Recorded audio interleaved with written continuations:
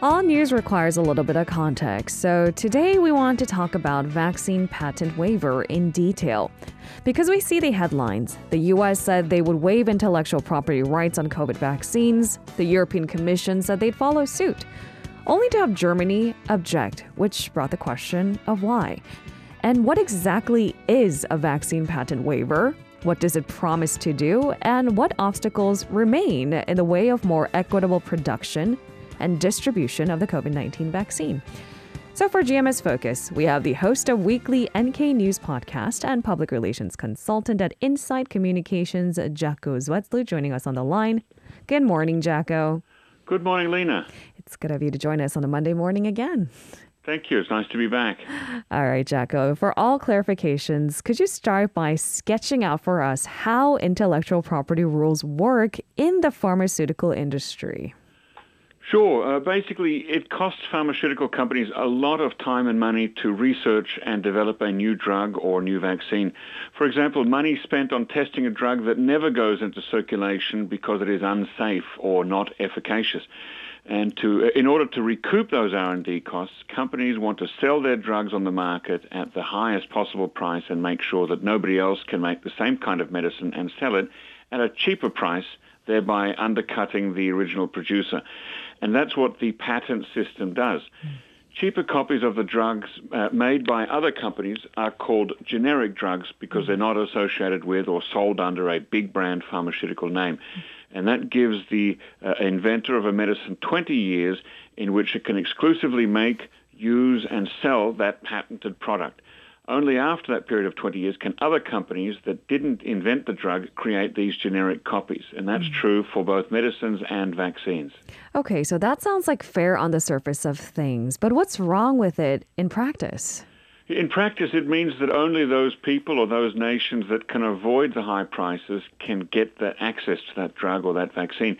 And that's why we saw South Africa and India, two poorer countries with large populations, put forward a proposal 7 months ago in October 2020 asking to temporarily lift certain intellectual property rights that belong to pharmaceutical companies so that other nations can develop generic versions of those drugs. And the problem that we have globally is a short supply of vaccines and a difficulty in poorer countries getting close enough to the front of the waiting line to get the supply they need for their people. But it does come with the criticism. If the government intervenes too much with the process that a lot of these pharmaceutical companies have held on to and waive intellectual property rights, would it also discourage them from doing more research and development in the future, right? That is an argument often raised. That's right. Right. That's one of the, I think, long-standing criticisms. So let's take a look at who is in favor of waiving these vaccine patents. Yes, it surprised a lot of people that the United States, usually seen to be the protector of intellectual property rights and big pharma businesses, has now, under President Joe Biden, come out in support of this proposal of waiving or lifting some intellectual property rights for a limited amount of time. And the argument that they're making is that during this pandemic, we're all in this together around the world, and we should not be thinking about profits, but about survival of as many humans as possible. And therefore, we should allow other manufacturers to make cheap generic copies of the vaccines to circulate in less wealthy countries. But I think you put in a lot of key words. Some intellectual property rights waived for a limited amount of time, right? Yes, exactly. It's not like President Joe Biden is suddenly saying, "Okay, guys, no more patents anymore on drugs." I mean, that would certainly be the end of medical innovation as we know it in the pharmaceutical industry. I imagine the World Health Organization is largely in favor of this move, led by the United States. Yes, it sure is. WHO Director General Tedros Adhanom Ghebreyesus described it in Twitter as a powerful example of leadership to address global health challenges. Also, United Nations Secretary General Antonio Guterres welcomes the unprecedented support from the U.S. in a statement issued on Thursday morning via his spokesperson.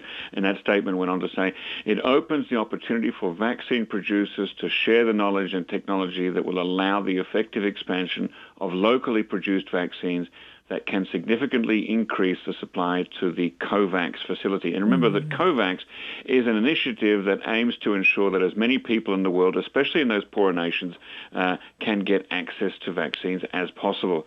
And also the World Trade Organization is in favor of a limited waiver for the vaccines too. Which was initially kind of unexpected. WHO, yes, but also the WTO. Because when the United States made the announcement that they would look into waiving some of these stand-in patents on vaccine, the U.S. Trade Minister, Katherine Tai, did say that it would be a long process and they need the help of the World Trade Organization, which brings us to our next question. Is a waiver just something that would happen in the United States? Because, well, doesn't every country have its own national patent systems?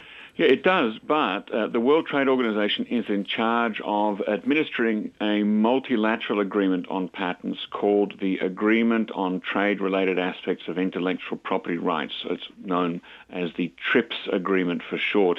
And this agreement came into being in 1995 precisely as a response to growing competition from generic drug industries in poorer countries. So the argument is that a temporary and limited TRIPS waiver could open the way globally for generic manufacturers to make more and cheaper vaccinations. Now, it's interesting to note that there's some evidence to suggest that some people saw a risk back in 1995 when this agreement was signed. American Nobel Prize-winning economist Joseph Stiglitz wrote in his 2006 book, Making Globalization Work, quote, "We worried that when the TRIPS agreement was signed, we were simultaneously signing the death warrant for thousands of those in developing countries who would be deprived of life-saving drugs." Our worries turned out to be real. Now, he was writing well before COVID, but we're certainly seeing that effect in having the same kind of negative consequence here in this time. All right, which brings us to the core of this discussion. Will a partial patent waiver mean a quick fix to the problem of lack of supply and global vaccination? Because we also bring up questions around infrastructure and production capability, for one. Yeah, that is a great question. The problem would not be solved overnight, even if everyone were to agree to the waiver today. Setting up the complex production process is not easy. Many generic producers would need the cooperation from original manufacturers, such as Pfizer, Johnson & Johnson, AstraZeneca, Moderna, etc., in order to be able to achieve their own production, to set up their own production lines. Some people hope that even the threat of a patent waiver, without actually having to put it into place, would encourage more big pharma producers to enter into voluntary licensing agreements in order to transfer their know-how at minimal or no cost to generic producers. But even under those circumstances, it could be up to 6 months to ramp up to full-scale production. So who is actually opposed to the waiver at this stage? Yeah, last week, when I checked, it was both the European Union and Switzerland were not yet fully in favor. The European Union had sent some signals, but it seemed like they were sitting on the fence. It said that they were in favor of talks about a waiver. As you mentioned earlier, the German government specifically did come out in opposition. It released a statement late last week saying the protection of intellectual property is a source of innovation and must remain so in the future. That's the standard line. The German government also argued that the biggest problem related to holding back the production of the vaccine is not patent-related, but it's a matter of capacity and quality. Right? So going back to the factories and the manufacturers. Germany also reiterated its support for the COVAX initiative. And of course, apart from national interests, of course, the big pharma industry is worried globally about the loss of intellectual property rights across the board, as well as profits from the sale of vaccines. And what we can't just disregard is that these are private companies that need to make money from the years of research and development they poured into. I mean, what our listeners, if they've been tuning in every day, are aware of is that these mRNA technology didn't just happen overnight, right? Yeah. So what kind of money are we talking about here? Just to take one company as an example, Pfizer recently forecast vaccine revenues of $26 billion this year, with profits around $7 billion. Now, they argue that splitting that money or foregoing it completely in the case of a patent waiver takes away some of the incentive to invest in research and innovation. But as I understand it, as I said earlier, that waiver that's being discussed is only supposed to be a limited waiver for vaccines and COVID-19 related drugs, not a waiver for everything, nor a dismantlement of the WTO's TRIPS system for all time. But I think that most policymakers understand that a full across-the-board unlimited waiver could really take the wind out of the sails of research and development in the pharma industry. Under President Trump, but weren't there also government moves to help medicine manufacturers avoid some of the financial costs and risks associated with innovation? Yeah, that's an interesting point that we shouldn't forget. Operation Warp Speed was President Trump's administration's plan to speed up the development of a COVID-19 vaccine. Not only speed up, but also streamline it. His Department of Health and Human Services helped to build out the necessary infrastructure and also guaranteed the manufacturing of successful vaccines. They even went to the extent of buying allocations of vaccines before they knew which ones would work. And these decisions, the sum total of all of them, was described as a game changer by lowering costs and risks associated with developing a new vaccine. So this latest move by President Biden takes that Operation Warp Speed one step further, to help the poorer countries. But yeah, it's not totally unprecedented, shall we say. Another word that keeps popping up as a key word in discussion is vaccine nationalism. Is this possibly an example of that at work? Yeah, vaccine nationalism is basically taking the attitude of everyone in my country should get vaccinated first before other countries get it. And that can lead to a hoarding of resources so that some countries and areas hoard more resources, more vaccines than they actually need, which is, of course, not a great idea because the result of large populations of unvaccinated and infected people is that new variants of viruses can mutate, right? Every person who becomes infected becomes one more opportunity for a new mutation, which could ultimately threaten even people who are vaccinated in wealthy countries, right? Because they might not be immune to new variants. So this has the potential of prolonging the pandemic. Now, what we are seeing, it does look on the surface of it to be an example of vaccine nationalism because countries are taking care of their populations first. Some analysts argue that the wealthy diplomatic powers are harming their own reputation by not being faster to share vaccines with the poorer countries, while Russia and China, not normally held up as being beacons of democracy and freedom, they're sending their vaccines out.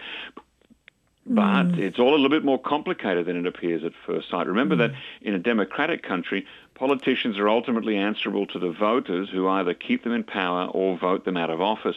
And I think that there is some understandable fear in the governments of democratic countries that if they don't put their own people first, that will make voters unhappy, and then they could be voted out of office in their next elections. Even though in the long term, it doesn't benefit everybody if in some parts of the world people are fully vaccinated while in other parts people are not. In the end, thanks to global travel and trade, the virus will find its way back. So you've got basically a mismatch between long-term and short-term goals. Right, and in democratic countries, you have to be much more careful of balancing those out, or else if the voters turn away, as you've said, they might not have time in office to make these important decisions. Yeah. All right, as for some countries are left behind, how are Africa and India doing in terms of vaccinations? Well, India is the center of the world's biggest wave of infections right now, as we've seen in the news the last couple of weeks, and it's really tragic. It's awful to see how the medical system has collapsed there. The images that we see on the news night after night are quite striking and disturbing. Meanwhile, in Africa, COVAX has delivered at least 18 million vaccine doses to 41 African countries, but that is out of a population of over 1.2 billion people. So we're talking about, basically 1.5% of the overall population of that continent. And we're also seeing, sadly, some vaccinations, mainly AstraZeneca, being left to go beyond their use-by date, partly over fears about safety because of some cases of sudden blood clotting, and also partly because South Africa received some doses of the AstraZeneca vaccine, but then switched to Johnson & Johnson because it believes that vaccine has greater efficacy, perhaps because you only need one dose and not two. So not great figures from India or Africa right now, unfortunately. All right. In case some of our listeners missed the entire discussion, here's a big takeaway. As far as vaccine patent waivers go, what's the latest news? Last week, the EU leaders said that rather than waiving intellectual property rights, it would be faster to make more shots in places that are already making them and then export them to poorer countries. So whatever happens, it looks like it will take a while longer before there are enough vaccinations to cover a sufficient proportion of the global population to end this COVID-19 pandemic. And that means, sadly, that many more people will become infected and possibly die, especially in places where the medical infrastructure is unable to treat all those who become seriously ill. Thank you for managing our expectations. I think that summarized it really well. Thanks, Lena. Sorry to give such bad news. No, you just state the facts for us. I'll talk to you again next week, Jacko. Thank you, Lena. If you're listening to our program using the podcast service, just a reminder that we do go live Monday through Friday, 7 a.m. Korea Standard Time. So tune in and help us make the show more informative by giving us your input. See you bright and early on Good Morning Seoul.